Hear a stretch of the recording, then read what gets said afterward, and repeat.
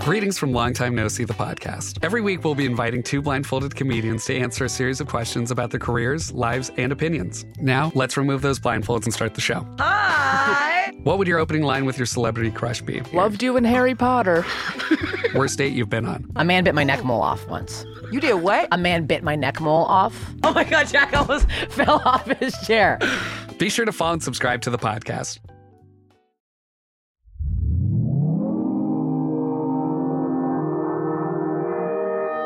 Consequence Podcast Network. Hi, I'm Danny Elfman, and I'm going to get into the weeds with the story behind the song on Consequence.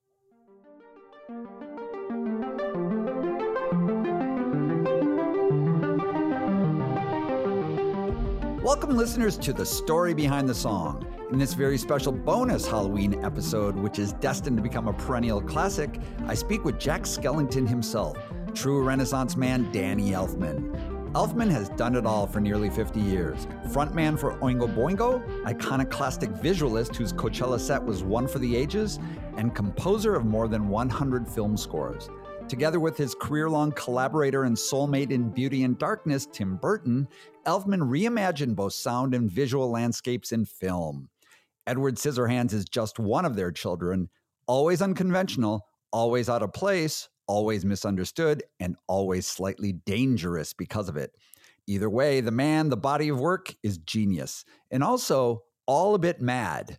If ever there were a day meant for Elfman, that would be today, Halloween. So take a listen as we dive into the story behind the song with mad, mystical musical alchemist, Danny Elfman.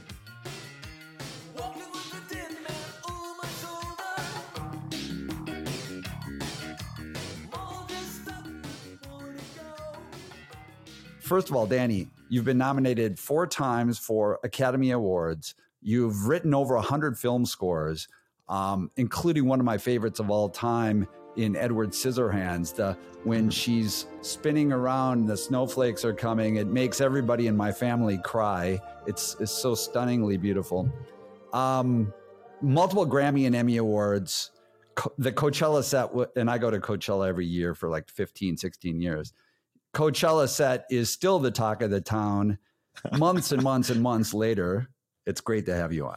Thank you. I'm so glad to be here. Of course. So Danny, take us through what led you to being this young kid, obviously a love for movies, and that led you together with your brother into creation of Oingo Boingo. So can you take us into that? I was born in Los Angeles, barely 3 miles from where I'm sitting right now, and I've never lived anywhere else. It's crazy because I never went away to college or anything. And so I've just always lived here. You're correct by saying that I grew up on movies. I was a horror movie fanatic as a child. I was interested in possibly getting into film when I entered high school. I didn't really know what I wanted to do, but music wasn't on my agenda at all. Yeah, wasn't there a story that you were not in the orchestra or kicked out of the orchestra or something? No, that was at elementary school. I tried out for the elementary school orchestra, and I was my mother was told, no propensity for music. Oh, well, okay, so we have to track down that music teacher. Big mistake. Big mistake. Yeah, it all worked out. So I didn't do music lessons or play any instruments as a kid. And when I entered high school, I just happened to fall in. It was a new school because we had moved between middle school and high school, and I had to make new friends. And so these new friends happened to be a number of musicians and artists. And it just shifted my kind of perspective, because suddenly it's like, oh, I'm like the only one who doesn't play an instrument, and it's too late for me. I'm already 16, 17, and everybody else has been playing since they were 6 or 7. Yeah. And so I figured my ship has sailed. That's not going to happen.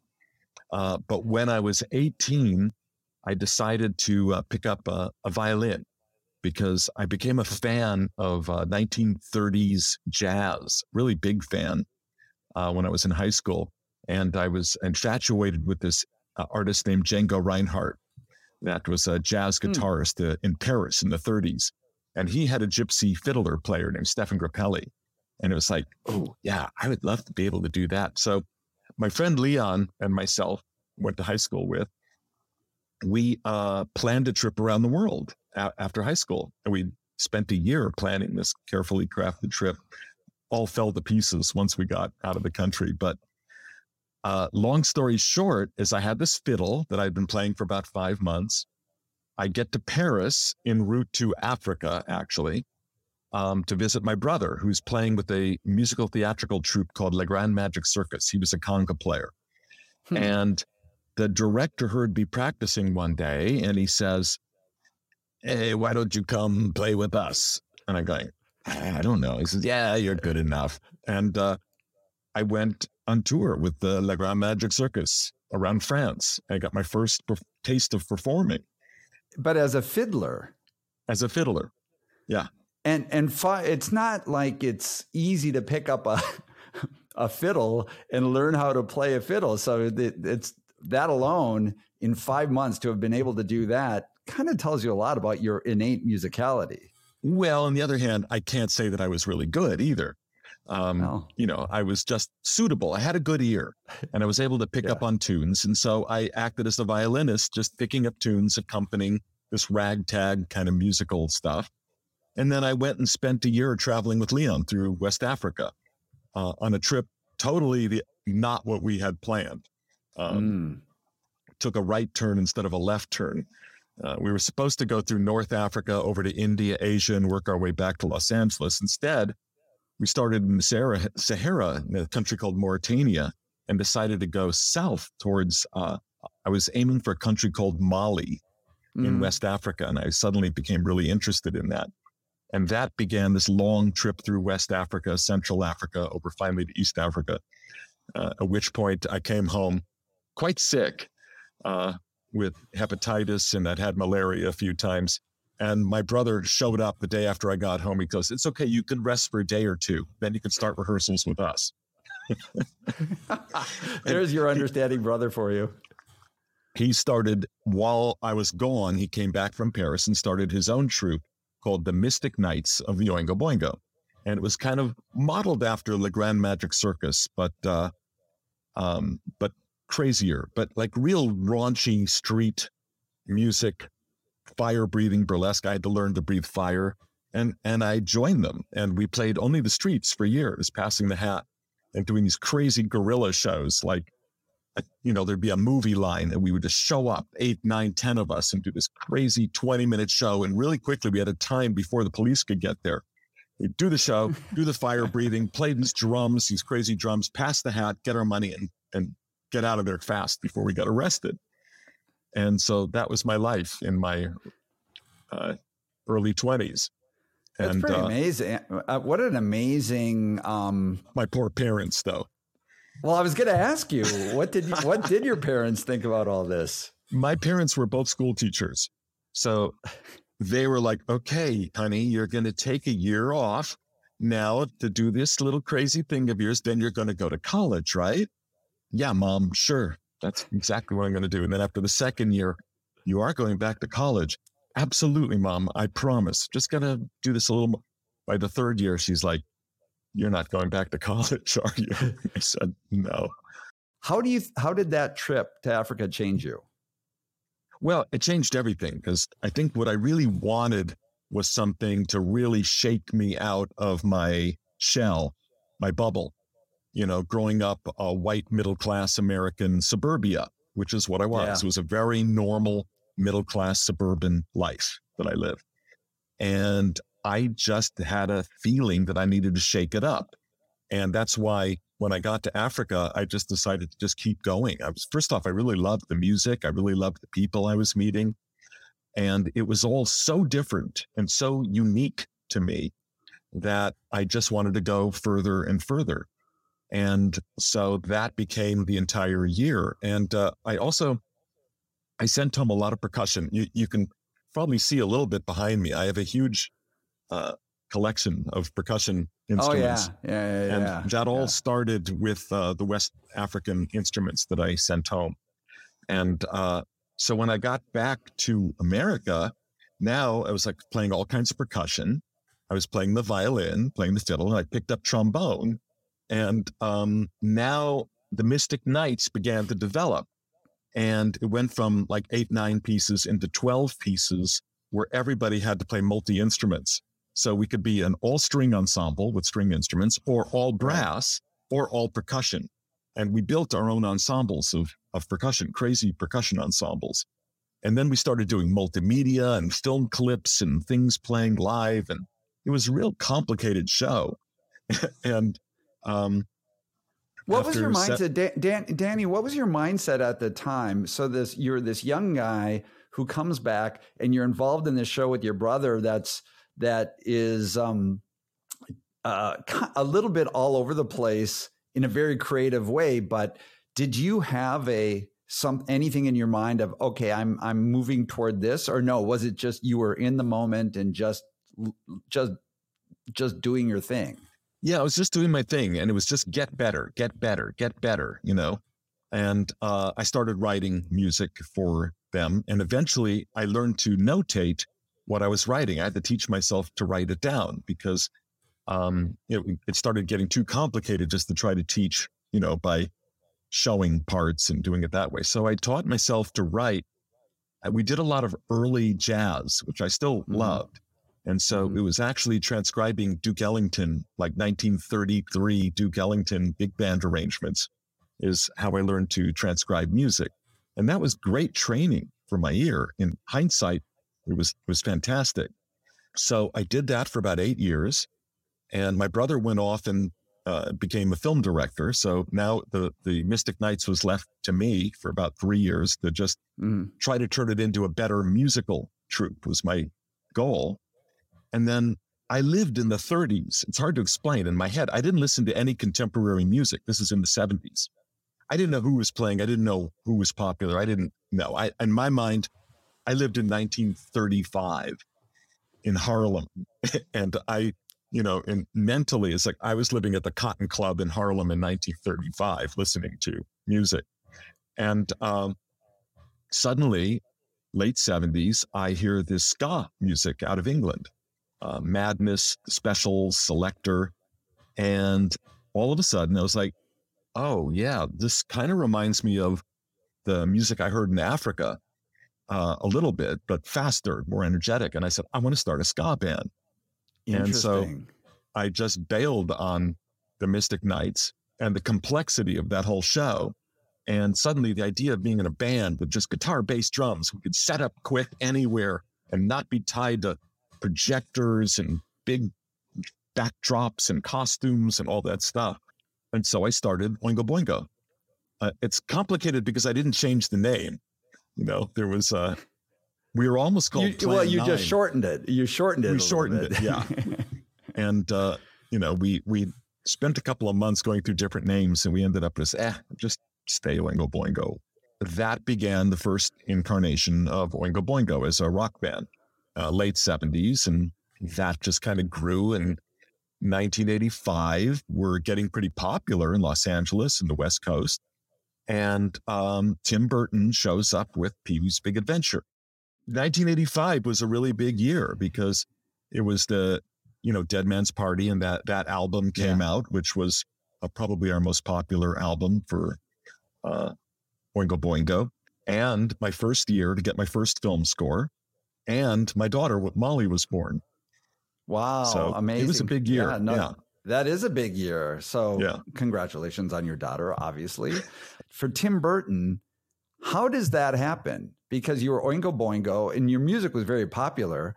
But how did Tim Burton, and he was an early filmmaker at that time. He was not even an early filmmaker. He was an animator who had worked at Disney. Right. He'd done a couple of short films himself.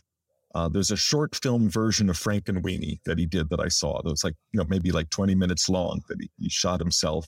Really good, by the way. He was an animator who was getting his shot at his first feature-length film. I don't know what made him, I've asked him, I said, why did you think I could do it?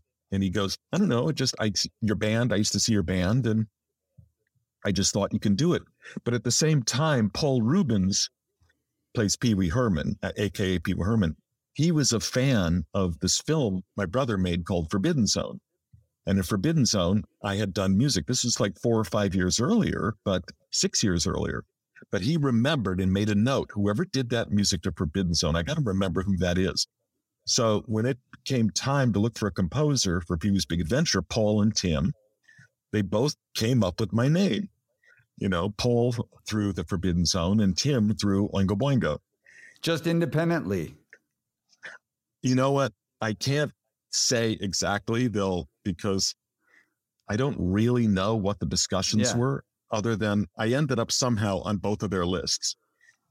And Tim never really explained why he thought that I had the ability to do a film score, because I didn't at that moment. But, you know, he called me in, I met him, and we connected. We grew up on the same horror films and the same stuff. And, you know, we both grew up in Los Angeles, and we both seemed like we were probably weird kids, and connected on that level too.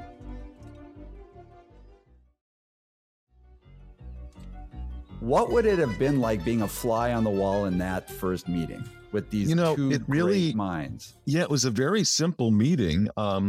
We talked about our past, and I learned that his idol was the horror actor Vincent Price, and mine was the horror actor Peter Lorre. And Vincent Price and Peter Lorre often interacted in these horror movies that Roger Corman produced in the 60s. So there was a connection, and then he showed me some of the film, and I saw the beginning with the bicycle race and the whole thing, and I just thought, there's something kind of European about this. It doesn't feel like an American comedy. I went home, and I just had this piece of music in my head. So I made a demo. I had a 4-track tape player at that time. And I made a 4-track demo of all these parts, and I made a cassette tape, and I sent them the cassette, and I didn't think any more about it. I just figured it would get, tossed.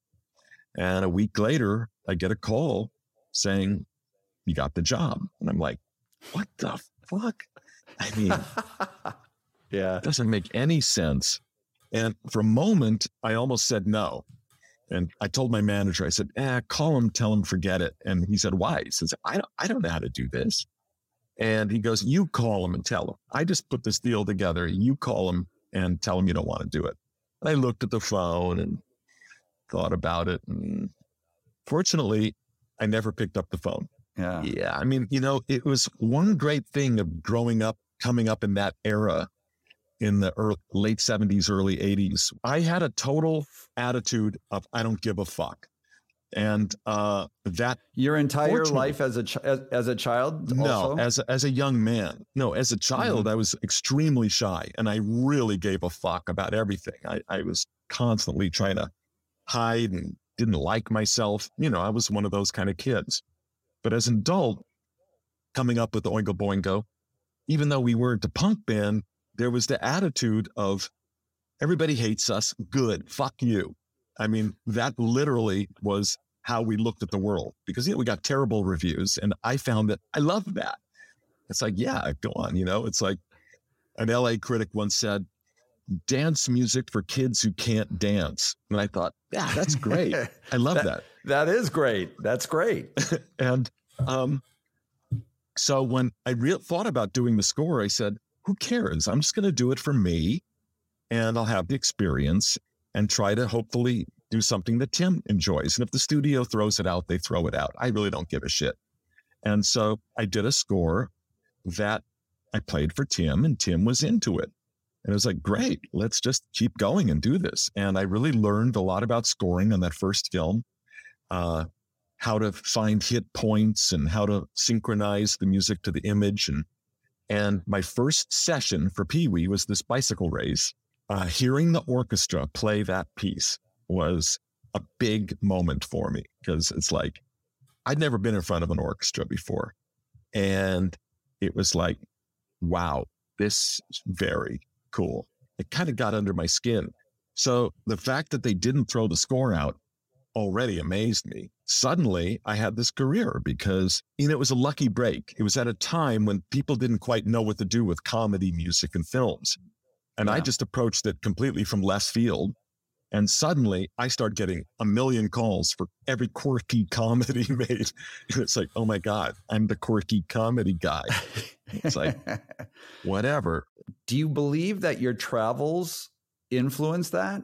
No, I think more just watching movies, just kind of seeing movies. Weird comedy films from the 50s and 60s and, from Europe. And also I became a big fan of the Italian composer Nino Rota, who did Fellini's films. And there was a strong Nino Rota influence. In the theme I wrote for Tim that got me into Pee-wee's Big Adventure, it was very much inspired by Nino Rota. Gotcha. When you changed and you had your first score opportunity and you handed it in, you didn't think it was going, you didn't know what was going to happen with it. No. Were you ever intimidated by any of this? No, I just felt like I did what I did. I like it. Tim likes it. Warner Brothers will no doubt throw it out. And that's that. It's an experience, and they didn't throw it out. I couldn't believe it, but it was just fun. I realized how much I love embracing something that I don't know anything about.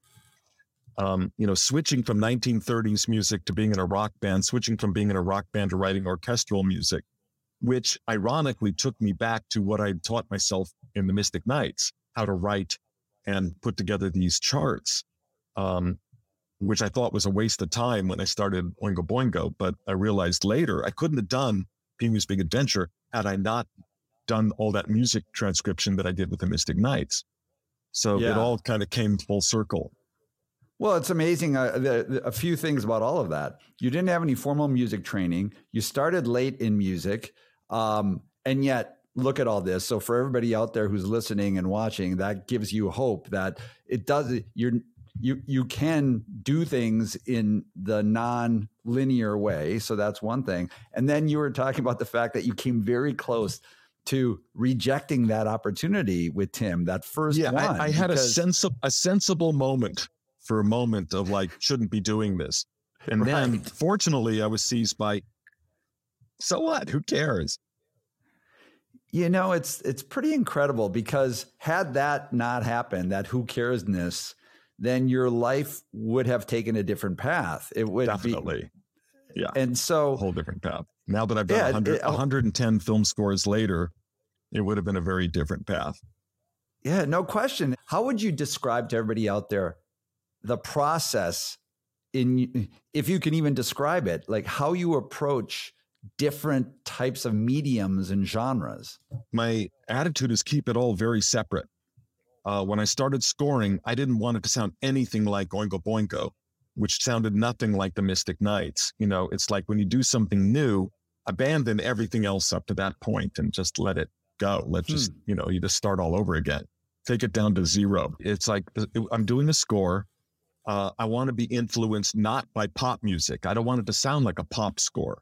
I want it to sound like film music. So I should be influenced by film composers that I grew up on. And that's how I approached it. So I looked to my sources, not to rock or pop or jazz, which I'd grown up on, but earlier, the film music that was a part of my life also. Right. What would you say that your proudest accomplishment is amongst your many scores, or your favorite moments from your scores? There's, very special for sure, the early Tim Burton movies, where there was no temp music, there was no model for them. And I didn't realize in hindsight how rare, because now it's impossible. You never get a movie where there's no temporary music put in, there's no model for the kind of score. But the common denominator with Pee-wee, with Beetlejuice, with Batman, with Nightmare Before Christmas, and Edward Scissorhands, those 5 movies, is there was no model, nothing of like, say, what's the sound of this movie? We'd approach the wall. It's like, no idea. And now in hindsight, I go, God, what a blessing that was. So there's moments on all of those, Nightmare Before Christmas will always be very, very special to me because, I spent more time on that than any other film thing that I'd done. And there's a lot of my own personality ended up being injected into that character of, Jack Skellington. And yeah, of course. But, certainly, I go back and I listen to, I just did Elfman Burton's show, this live symphonic symphony show that, just last week in Palo Alto. And I was listening to bits of Beetlejuice and, Edward Scissorhands and Batman and going, there's things I love in all these scores. But even then later, getting into Spider-Man and getting into To Die For with Gus Van Sant and Good Will Hunting. And there's a lot of moments in a lot of films that are kind of mean a lot to me. Do you ever sleep? How do you do it? How do you juggle all these things? Does your mind ever get frazzled by it? Or is that the way your brain works? I mean, just help us understand all of that. I mean, my brain is a jumbled mess all the time, so when I was coming up for a title for my new album, it was real easy to choose Big Mess because so much of this album was me. And I go, what words describe me best? And Big Mess did it. The only time I get really frustrated is when I'm doing the same thing too much. I get really frustrated. So for 10 years, between 85 and 95, I was with Oingo Boingo and scoring films. And whichever one I was doing, I longed to do the other one. If I was on the road with Oingo Boingo, I was like, oh, it's driving me crazy. I really wanted to get back to writing a film score. I could do new music every day. I'm in the middle of a film score, which is like climbing Everest half the time. And I go, oh God, I want to get back on stage and sweat in a band. And so whatever I'm doing, I want to do something else. And I'm happiest when I could go to extremes, like really ping pong around. I'm most frustrated if I do too many film scores in a row, or if it was just Oingo Boingo, it started driving me crazy. I need to keep moving because it's a real, I really do feel honestly like I have several competing elements inside of my head, always fighting for kind of their chance. And one of them likes to do stuff that's heavier, one that likes to do something that's more soulful, and the other one likes to be very absurd and crazy. And they're always at each other's throats. They don't like each other, but I've got to manage them both. So I just finally learned that I do best when I have lots of different areas I can move into that are really, and as much diametrically opposed to each other as possible, as much opposite. So I definitely got my wish this year with 2 film scores, 3 world premiere classical works, 2 concertos and a symphonic work, and the continuation of Big Mess and Coachella all happening at the same time. I mean, that was heaven for me, and insane, but heaven. I mean, I literally went from the Vienna Symphony Orchestra playing a cello concerto for a world premiere to Coachella, a rock stage, to the next night going to Orange County, where a concerto for percussion and orchestra was having its second performance. And I was directly off the stage at Coachella with my hair still all messy. Didn't even have time to clean myself up. Went right into rehearsal for that. But in a way, I love that. Do you ever stop yourself and go, how do I do all this? Like Danny, seriously, all these things, you're jumping from one thing. It's not like you take these discrete projects and separate them out. They're all kind of happening at the same time. So your mindset changes because you think differently for this versus something like that. But does it ever overwhelm you, or do you not get overwhelmed by?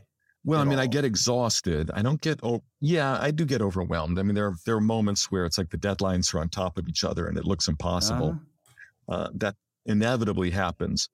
But generally speaking, it's trying to placate these different elements in my head that need to be satisfied or they're going to punish me. So it's just kind of what I need to do. Do you have a special trick that when you are blocked, you have a mental block or a writer's block, for lack of a better word, something that's helped you break out of that? Oh, absolutely. That's real simple. I always have writer block when I'm starting a project. And the thing that always breaks me out is this thing called deadline. Without the deadline, I'd still be working on Pee-wee's Big Adventure if it didn't finish and have a deadline, trying to get it right, still trying to get it right. I'd never finish anything ever if I didn't have deadlines. So I live by deadlines. And that's another great lesson for everybody out there, because especially for artists, the want, the hope for their perfection in their vision, but it also meets the reality of a deadline and things like that. And then your next project. Yeah. Everything has deadlines. My Oingo Boingo albums all had deadlines when an album was due. Every film score, of course, has a deadline. The classical works have a deadline. There's a premiere a year in advance scheduled for Paris or Los Angeles or New York or someplace or Vienna. And I know when I have to deliver the music, it's a deadline. And the only thing I've done in the last 35 years that didn't have a deadline was The Big Mess. And I started out just to write a few songs during, pandemic. 18 songs later, it's like my manager, Laura, and I, we were talking, we said, I'll never stop. I said, okay, we're making a deadline. The end of August, that's your deadline. You just have to make it. That is it. It's due. And if you're late, you're screwed. It's a great lesson, though. It's great to understand that process. But we're going to take another quick break and come back. We'll be back with Danny Elfman in just a few moments. Welcome to the In Defense of Ska podcast. There's a lot of okay, well, you like ska, name 3 bands that aren't the Boss Tones. I'm your host, Aaron Carnes, music journalist and author of the book In Defense of Ska. And I'm your co-host, Adam Davis, veteran ska musician from the bands Omnigone and Link 80. On our show, we aim to push back on the mainstream's negative perception of ska music. There are so many great untold stories throughout the history of ska. The show features interviews with everyone from the Mighty Mighty Boss Tones to Fishbone, Fall Out Boy singer Patrick Stump, and the Police drummer Stuart Copeland. Join us on In Defense of Ska from the Consequence Podcast Network. So today's Halloween, Dead Man's Party from your album 1986. Do you remember writing that song and how it came to you? Yeah, it was actually really simple. My eldest daughter, Lola, I lived in Topanga Canyon in Los Angeles, and I had all these steps down to my studio, and she was little. She wandered down the steps and came in the studio. And she was asking me, looking at all my studio gear and go, how does this work? How does this work? And then I had a little drum machine. It was like a brand new thing with some of my own sounds in this drum machine, which at that time was a big deal to get your own custom sounds in this DMX drum machine. And she says, how does it work? So I said, well, I just started click going, and then I go, here's a rhythm. Just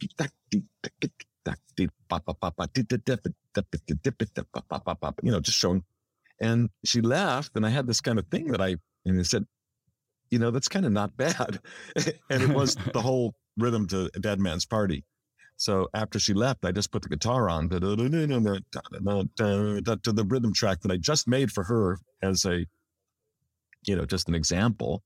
And that was Dead Man's Party right there. So it just flowed out of you. And then the lyrics, how did that come to you? And because obviously you are known for many things, but the holidays and Halloween and nightmares and Christmas and all of this. So there was this sort of theme of skulls and such. Look, that's always been like kind of a part of my life. And, I used to go to the Day of the Dead in Mexico whenever I could, and, to catch bits of that. And so, that's my whole life. I'm surrounded by skulls and skeletons and, as long as I could remember. It was just a natural thing. And, with all songs, you kind of get rid of a bit of a melody. You're playing guitar and there's a lyric and you don't know what it means.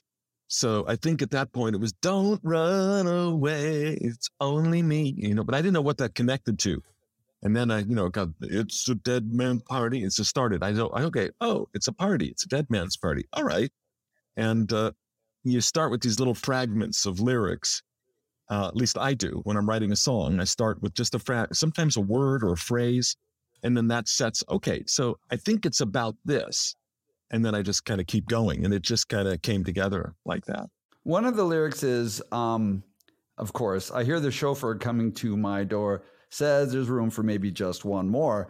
And I read something that it's a reference to a 1906 short story called The Bus Conductor. Well, no.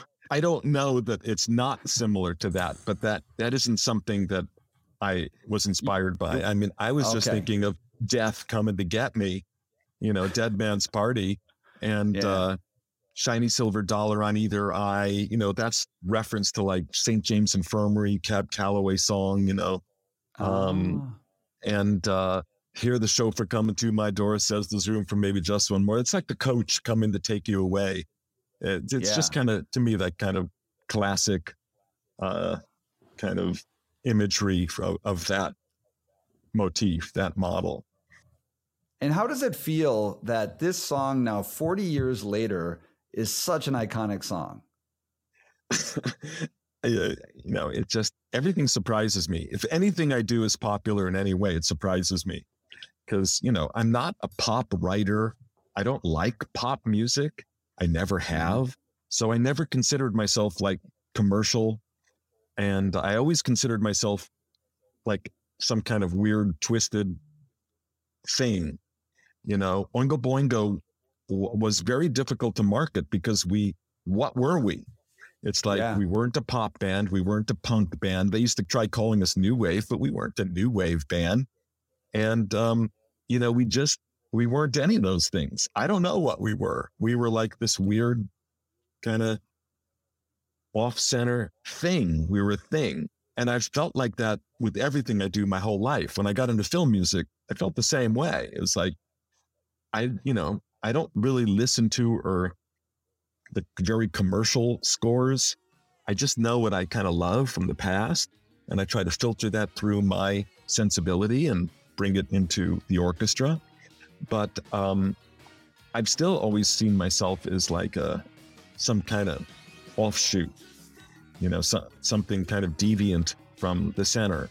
And so if anything I do ever becomes popular, it's like, really? You're kidding. Okay, cool.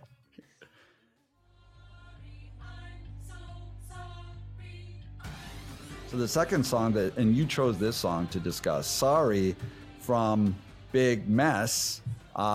And that is very different, obviously, than Dead Man's Party. It's a raging song. And so tell us about that, where that came from. And do you remember how that came to be?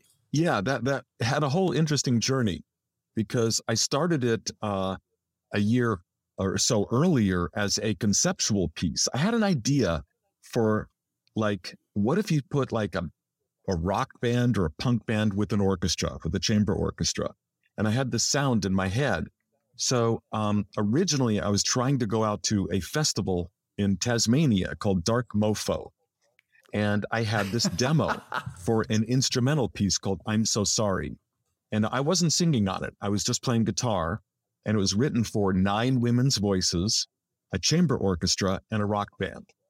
And they were like, oh, yeah, let's do this. But unfortunately, I didn't have time to put together a whole set around that because, when you're doing a commission for a classical piece, you can come up with one piece and it plays with other classical pieces. But for a show and something like this, you need to have like an hour and a half. And I didn't have time to put together. So when Coachella came about, it's like, okay, I do have this kernel of an idea for a song.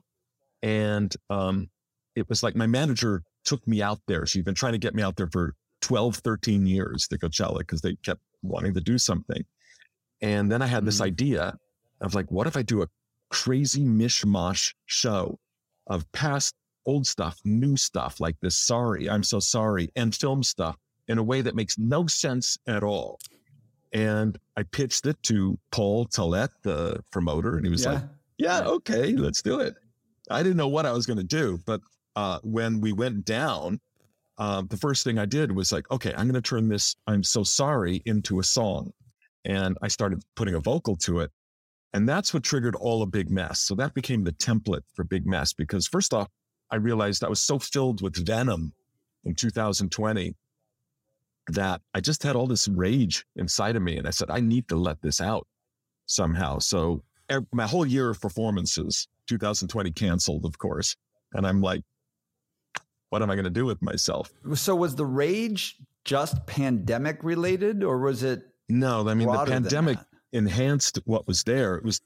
It was my disbelief at being in America that looked like it was out of a George Orwell novel. It was like my worst. I'd always predicted this kind of, in my songs, like this kind of dystopian future, but I never thought I'd see it in my lifetime. And I felt like in 2020, I'm seeing it. We're actually marching into this weird authoritarian dystopian insanity where 2 + 2 = 5, which is the premise of 1984. George Orwell is like, they're brainwashing. It's like reality is what we say it is. And if we say 2 + 2 = 5, it does. And that's what 2020 felt like. It's like, all right, 2 + 2 obviously equals 5 to a lot of people. And I was really frustrated. And also for the first time in my life, thinking the possibility that maybe I have to leave the country. And that was hard after living my whole life in the US and loving, Southern California, my family here. I go, where can I go? If this continues down this path of this becoming kind of this weird kind of, it felt like we were becoming Putin's Russia slowly by degrees. It's called democracy, but there's no democracy. And, and if you present a dissonant view, you're punished severely. And that's what I was seeing. And so I was angry, and that just had to come out. And then once the Pandora's box opened, I couldn't shut it. Then all kinds of stuff was coming out. And then I started writing about myself. I started writing about aging and dying and, the things that I think about all the time and personal stuff. And it just all started rolling out of me. As well as the stupid stuff, because I still got this crazy writer writing, write something really stupid and fast. That had to happen too.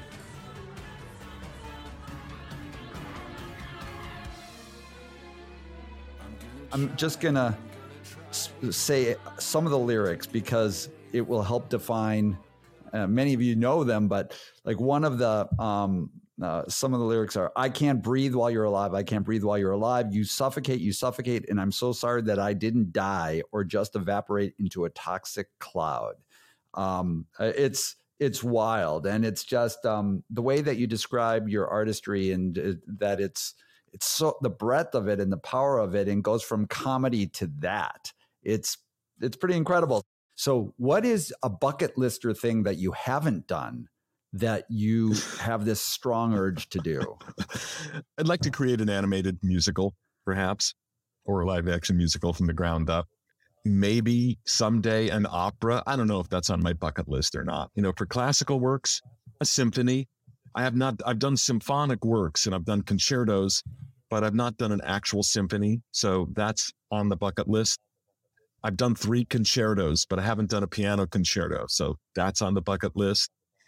I think an album of really weird music is soon going to happen on the bucket list of like more electronic kind of strange stuff that I don't even know if you call it songs or not, but there'll be some work that I'm kind of thinking of now that's just like, okay, I'll just release this myself, make it so I won't even try to get a record deal for this stuff. It's be too out there.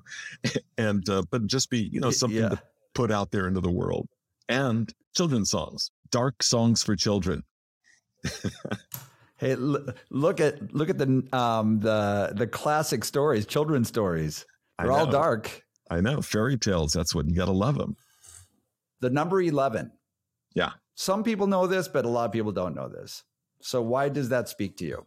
Well, I mean, first off, there's the name Elfman. Elf, we don't know where it comes from. Elf means 11 in German. And so I always used to joke when I was a kid that my ancestor was the 11th man, meaning like in Jewish culture, you can't start a ceremony without 10. And my ancestor was the one who was always late. He was the guy who came and said, I'm here. And they go, yeah, sit down. We don't need you. That was where Elfman comes from in my version.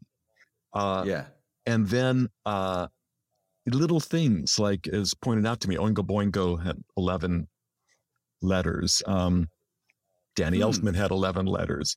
And when I finished my violin concerto, Sandy Cameron, my violinist, she said, let's count up the number of bars. Wouldn't it be funny if it was 1,100 and something measures? That would be amazing with knowing you, because I had no idea how long it was. And we took the 4 movements. We had our calculators out. We tabulated. And to my amazement, it was 1,111 measures long. Exactly. Come on. That, I swear to God, crazy. That's true. It is crazy. And that's why I called that concerto is called 1111. So if you want to find it, you just go Danny Elfman 1111. And that's my first, my violin concerto. What is one thing or several things that would surprise people about you? Maybe something that would surprise people is that I've had a lifelong stage fright. that I've never gotten over. And that's why when I stopped performing in 95, I didn't miss it because I had so much anxiety stepping out on stage. And I was just reading, I'm trying to think of the name of the actor, a British stage actor, who was describing also a lifelong career of stage acting, but a lifelong stage fright and sometimes blacking out on his lines on stage, but still, an amazing actor. But I understood that so well, that feeling of going out there and fighting this desire to run and hide the other direction. So, people think I love being on stage, and I do. When I'm out there and I'm in the middle of it, I do love it. But getting myself out there is a real bitch. Yeah. And so that might surprise people, that always when I'm about to step out on stage, there's a big part of me that wants to run the other direction and lock himself in a room and not come out. If you didn't become a musician, if life didn't take you that route, or you took that route, what do you think you would be doing today? Serving time. Come on. I had no other talents. I just don't really doubt that if I never could make it as a musician, I probably would have become a criminal or something. I don't know. I waited tables for the first 10 years of my adult life, while I was rehearsing and playing and trying to get better. And I've never held a day job in my life. The only other job I've ever had was a waiter or busboy, And so, I have no other abilities. And so I don't know what I could have become. I never developed that backup. My parents always Danny, don't you think it's smart to have a backup just in case things don't work out? And my only backup was just spending my life waiting tables. And I was a shitty waiter too. I mean, I wasn't even a good one. I was the kind of waiter that messed up orders all the time and was just constantly apologizing and getting shitty tips that I deserved. So your parents, when we started talking, you were telling them they're both school teachers, and they were saying, okay, 1 year in Africa, that's okay. That's great. Then college. Yeah. And you said, okay, yeah, that's what I'll do. Sure. But when you didn't do that and you evolved and your career did what it did, how did they feel about everything? It was very weird. They were always trying to be supportive, but I could feel the horror in their faces, like they're trying to be supportive of their son who's breathing fire and playing trombone on the streets. It's like hard. And I'm really glad my father did live long enough to see me headline the Universal Amphitheater with Oingo Boingo. Yeah. In front of 6,000 people. How special. Yeah, it was really special. So they did finally got to see, wow, and we can't believe what you did actually worked. And they were really proud of me. But I know how horrible the horrors that they had in their mind until that point. But they never gave me a hard time. They tried to be supportive, but I could feel their sense of, oh my God, our son is just doomed to a miserable life of continual failure. And it could have been that way. Yeah. But look at what happened. And we're so thankful. Everybody's so thankful because of it. And so, Danny, thank you so much. Thank you for being my guest here on Story Behind the Song. Love everything that you've done. Thank you. The show at the Hollywood Bowl. We're recording this before the show, and I can't wait to see that show. But my kids loved the Coachella show. They were blown away, and everybody's still talking. Oh, we can't wait to see it. Wish me luck. Coachella plus 45 minutes. Oh, that's incredible. Thanks for being part of Story Behind the Song. We can't wait to see what else comes out of that mind of yours. Thank you. And this, and the fact that it's such a great lesson, though, too, that you don't put any controls on or limits on where you can go. And I think a lot of times artists feel that, okay, this is my lane. Nothing makes me happier than to burst my way into a party that I wasn't invited and I don't belong. That's what makes me happiest. Going into something new that I know nothing about with a group of people that don't want me there. It's like, yeah, that's what I want. Classic. Danny, thank you. Thanks. Great talking to you. That was Mr. Halloween himself, Danny Elfman, sharing his story behind Oingo Boingo's classic 80s song, Dead Man's Party. Catch me next time on November 21st for my interview with legendary fist pumper Billy Idol and the surprising story behind White Wedding, just in time for your Thanksgiving dinner. I'm your host, Peter Chadi. You can follow me on Twitter at pchadi. That's C-S like Sam, A-T-H like Harry, Y like yellow, and at creativemedia.biz. For more of the story behind the song, make sure you like and subscribe wherever you get your podcasts, and tune in on the third Monday of every month for new episodes. And make sure you're following the Consequence Podcast Network to keep up to date with all our series at consequence.net/consequence-podcast-network. And as always, thanks for listening to the story behind the song.